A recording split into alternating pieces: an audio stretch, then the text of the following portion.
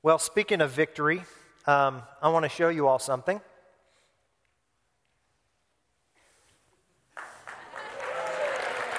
Huh?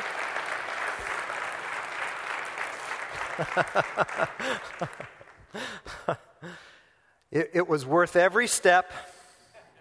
Okay. It's not mine, it's Sarah's. I didn't race yesterday. But I don't mind taking credit for anything and everything she does. But thought I'd show that off to you. You know, I like it. It's got the little Illinois thing that spins around in it. I don't know if you see that. It's just neat. You couldn't do that if it were the Oklahoma Marathon. You'd fall off. Right? Anyway, but I thought it was neat. You know, the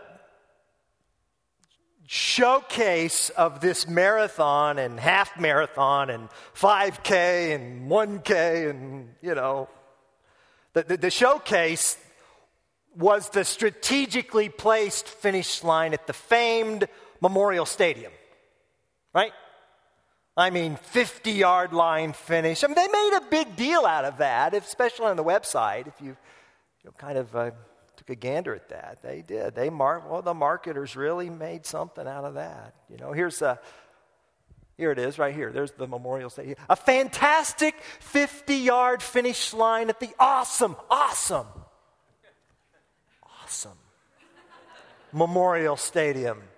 All combining to make this a runner's dream come true. I thought I was my wife's dream come true. No, it was the 50-yard line. It was this.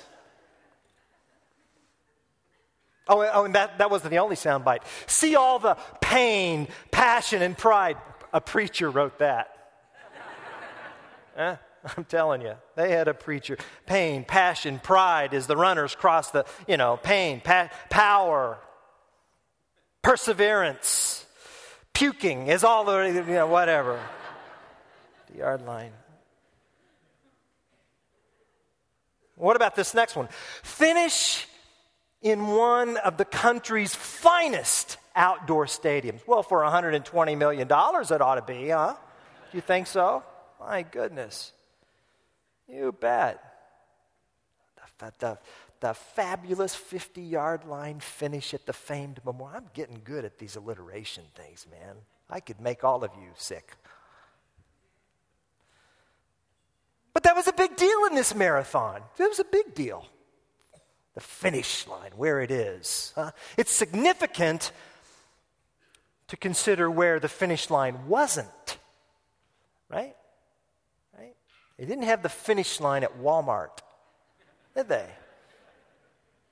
They did not have the finish line at the Custard Cup, though I would have voted for that. I'll be there waiting for you, Sarah. Oh, yeah, Turtle Sundae in tow. There it is. Turtle is just rolling off my tongue here. Turtle Sundae in tow, tongue. Famed finish line. Passion, pain, pride. Now, finish lines are significant. They're important, aren't they? And this one was strategically placed because they wanted you to know that this race was worth it. It was worth all of the blisters. It was worth the stitches. It was worth the getting up in dark 30 hour in January on that blustery, snowy morning so that you can pound the pavement and grind out the miles in the winter in the faith that you would cross that finish line in April. It was worth it. It was worth it. And for only a few did victory mean coming in first. For the many, for the most, it was finishing, just finishing, and it was worth the finish. And that's what made this race significant, because it's got a significant finish line. Huh? You imagine running a marathon with no finish line? Huh? What? On your mark, get set, go. Now what? Well, just go. Well, where? It's a postmodern marathon. Make it up as you go. Run, Forrest, run! Well, I mean, okay, well, when can I pick up this? Well, it's okay. You'll get your wife's. I mean, what? Marathons have finish lines. You got to have finish lines.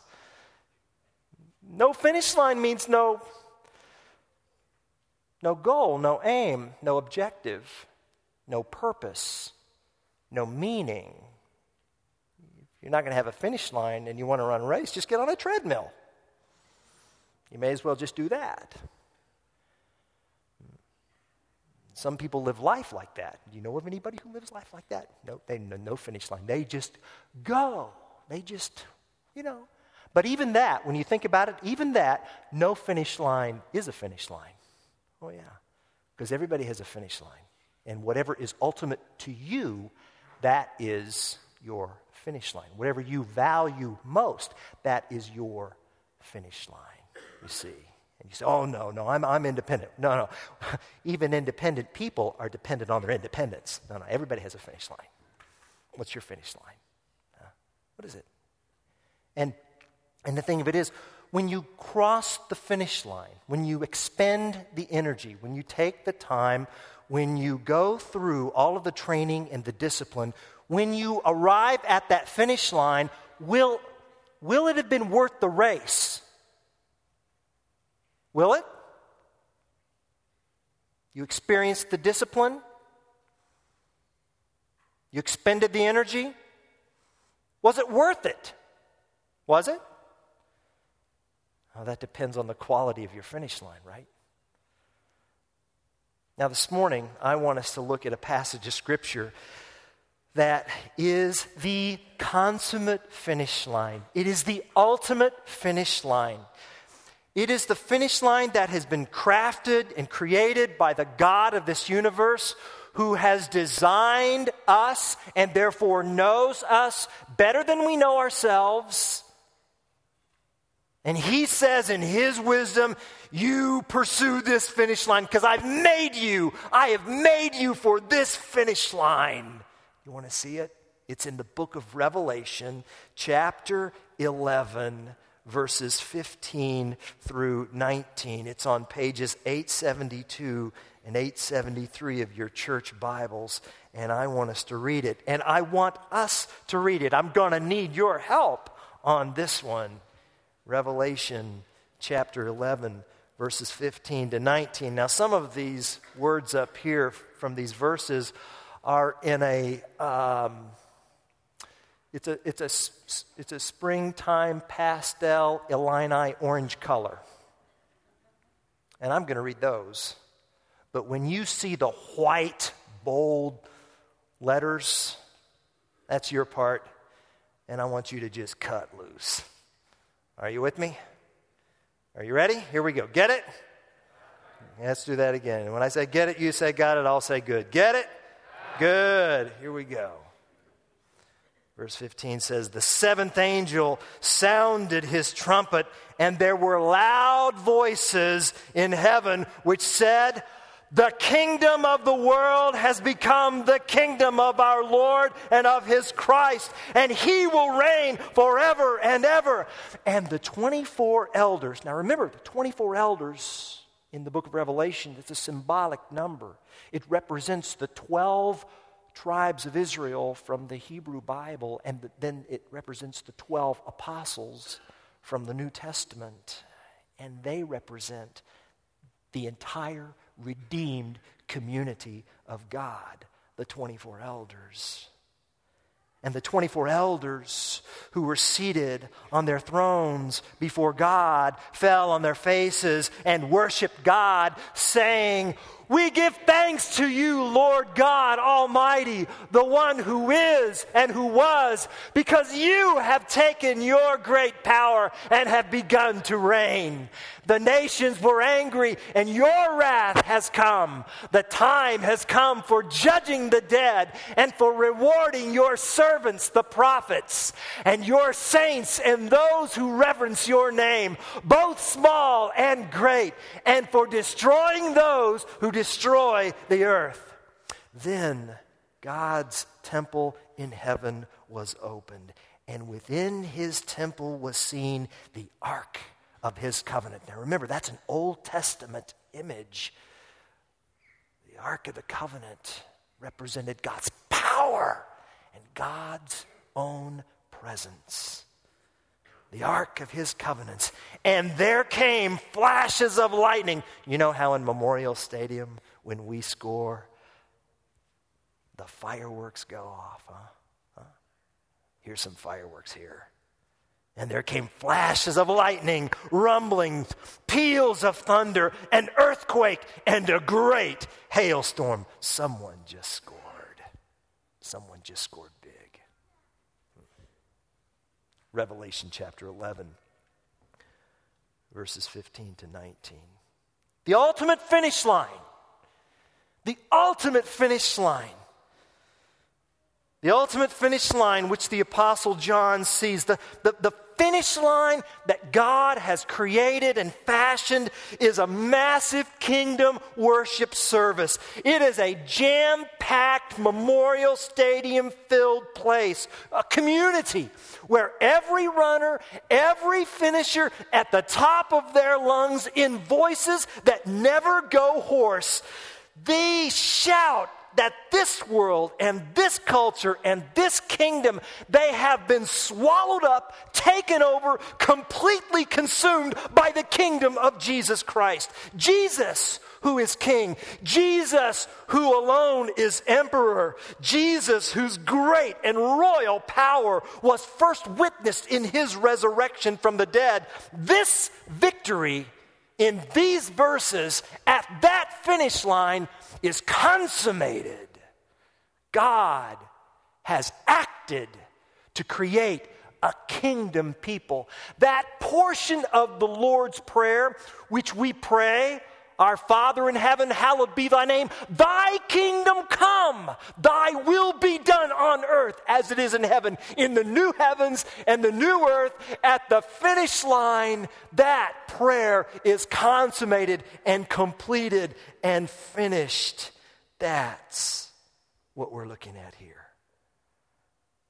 The finish line is one where Christ's authority is finally uncontested. Finally, Jesus said in the Gospels, all authority has been given to me. But right now, even today, Christ's authority and his kingship, they are being contested. Wouldn't you agree?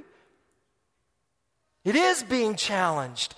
But this finish line reveals the uncontested rule of Christ. And it is a finish line with no more evil, no more enemies. Jesus has enemies, you know. He has friends and he has enemies.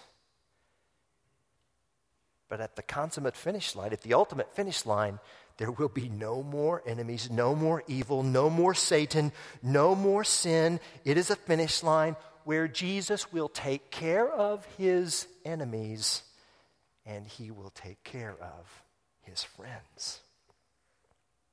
And his people will cry out. The kingdom of this world has become the kingdom of our God. And on that day, there will be just one federal government official. It'll be Jesus, the King, and his kingdom. No more Homeland Security. No more FBI, no more CIA, no more NSA, no more elections, no more presidential debates. Yeah, no more politicians. None of that. In the new heavens and the new earth, at the ultimate finish line, there will be no more three branches of government. Well, you know what? What is up with that? Why do we have three branches of government? Because we're a democracy. But why are we? Because we don't believe that humans are fit to rule. That's why, you see. Now, really. These three branches of government, we don't trust one person with all three of those. So we got to kind of split it up and diffuse it, you see. And we don't even trust someone to be president longer than 8 years, do we? Huh? Why? Because this is a broken, sinful, fallen world. And we don't trust all that power in one person.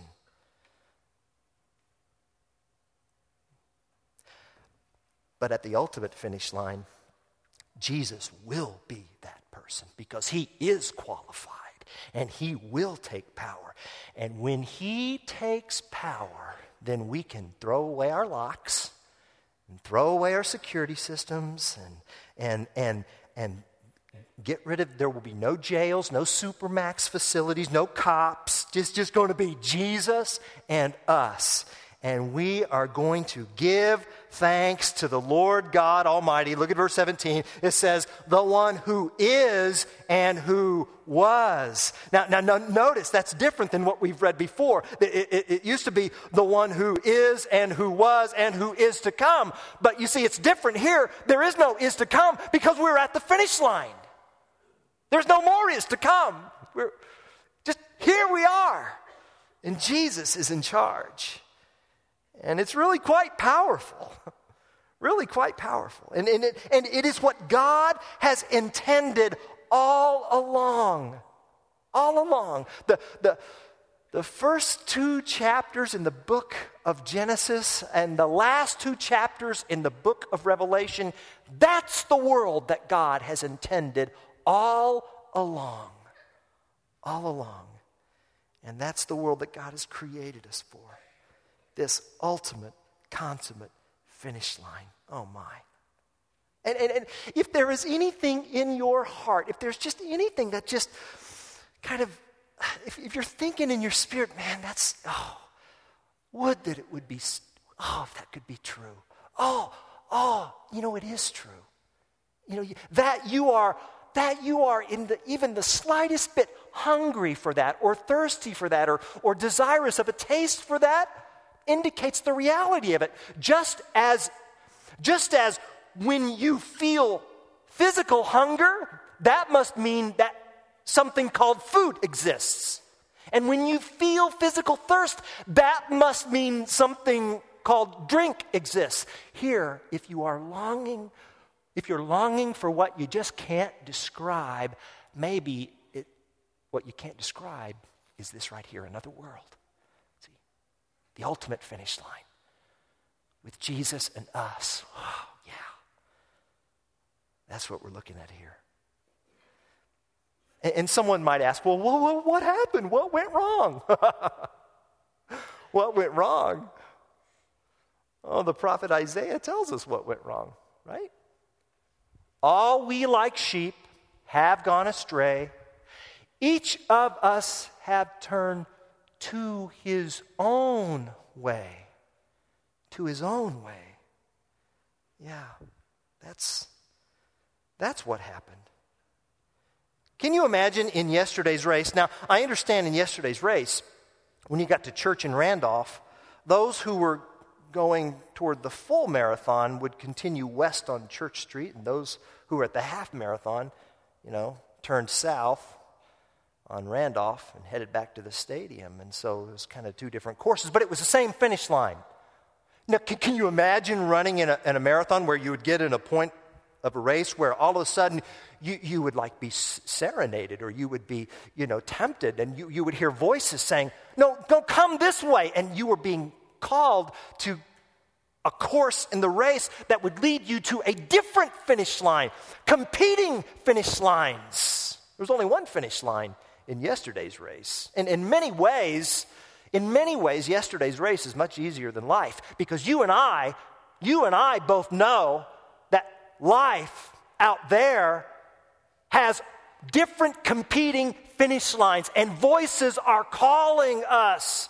Jesus is calling us.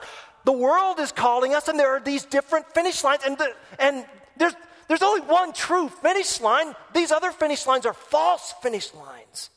And they're beckoning us and they're calling us. And so you have to choose wisely because the finish line, you choose your finish line, and then that finish line determines your behavior. I mean, the behavior required to participate in the 1K race is by far different than the behavior required for the 26-mile race, right? So you choose your finish line, and then your finish line dictates how you live, dictates your behavior. So you better choose wisely, because there are false finish lines out there. Our small group is studying a book right now. It is about one of Jesus' parable, the parable of the prodigal son.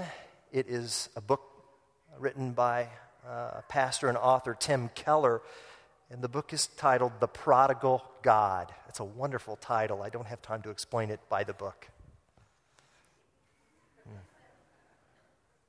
It's a good book.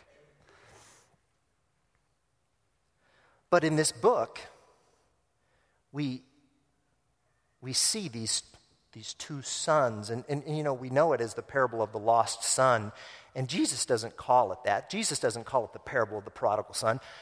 He doesn't really title it at all, but we really should title it the parable of the loving father and his two lost sons. You see, both of those sons were lost. They were lost because they were in hot pursuit of false finish lines.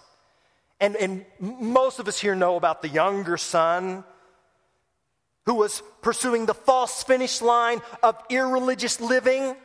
He was the son who came to his father and said, "Father, I would like my inheritance now," which in that day, and in this day means, "Dad, I wish you were dead. I don't want you. I just want your stuff. Give it to me now." And his father gave him. He divided his life. And that son pursued the false finish line of irreligious living. And that meant he pursued much wine and much women and much wild living. And when he got to that finish line, he actually arrived at that finish line. And when he got to that finish line, he was bankrupt. He found himself eating pig slop. Remember, this is a Jewish parable. And see, that's the thing about false finish lines. You know, you may get there. And if you get there, you realize that there's a big difference between wanting it and having it. Right? And if in your marathon you passionately pursue money and that's your finish line, then it's going to dictate your behavior. You're going to become greedy. You're going to. You will. If you passionately pursue beauty, if that is your finish line, then you're going to become a self-centered prima donna. You will. If you passionately pursue drugs or chemical abuse, then you're going to destroy your body. You could destroy your family, your marriage. Do we not just hear Mike's faith story? If you passionately pursue your career, if you make that your finish line, well then you're just naturally then going to get into office politics and jockeying for power. You see? And you might get it. You might arrive at that finish line, but once you get at that finish line, you won't be satisfied. Because, church family, there is a difference between stuff and the ability to enjoy stuff. There's a difference between beauty and the ability to enjoy beauty. There's a difference between work and the ability to enjoy work. And both are gifts from God, and both must come from God. And this young man found out that when he got to that line, he was in the wrong race. What's he going to do now?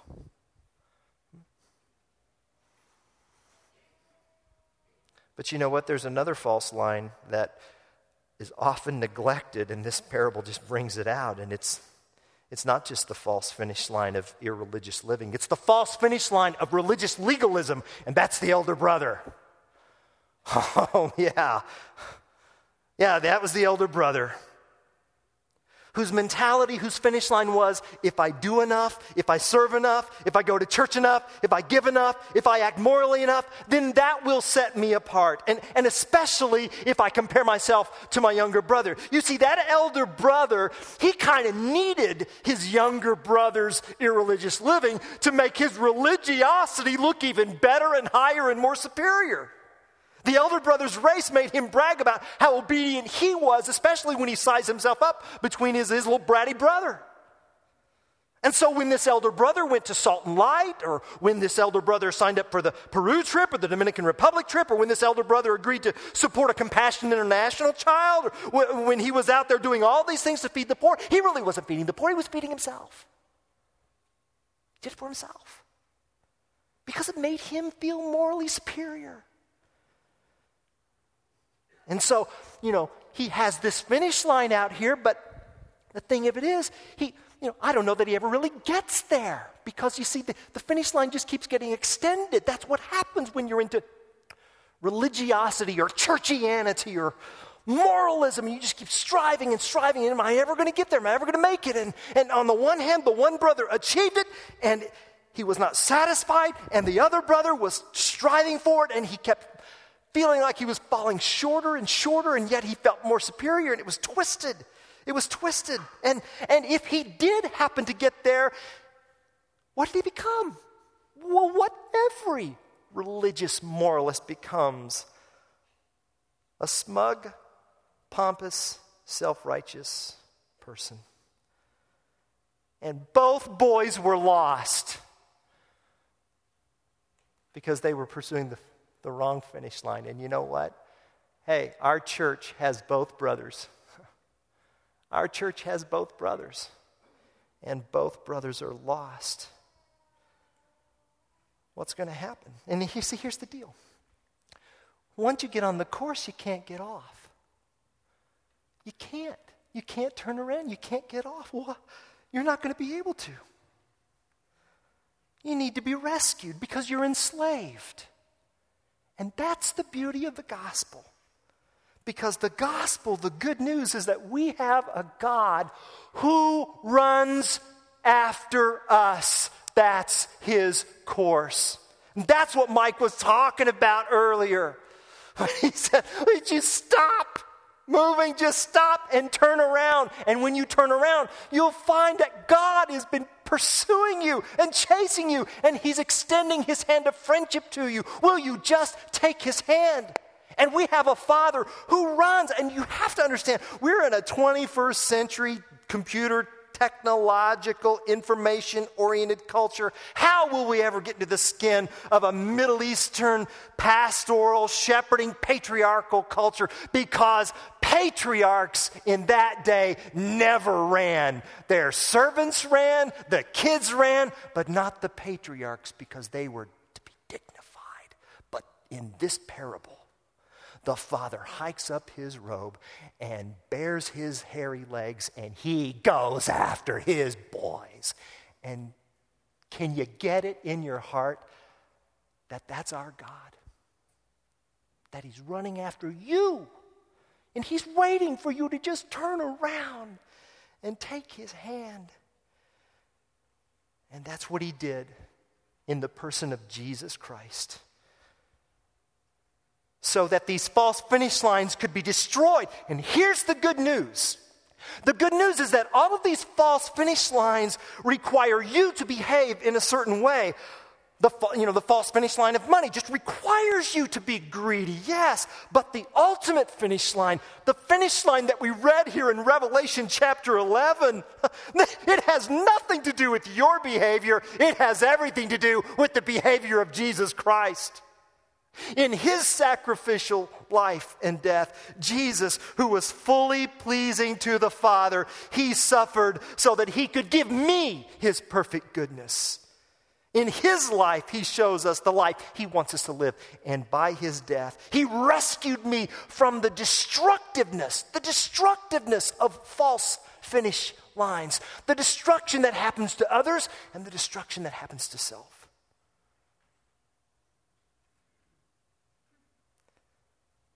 Listen, don't ever believe anyone who says to you, God accepts you just as you are. No, he doesn't.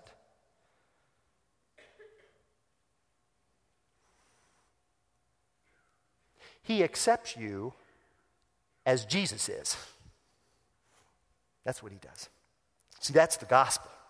If God accepted me just as I am, why would Jesus need to die on the cross? See? God's love is not unconditional, it is contra-conditional. Because Jesus bore the curse I deserved.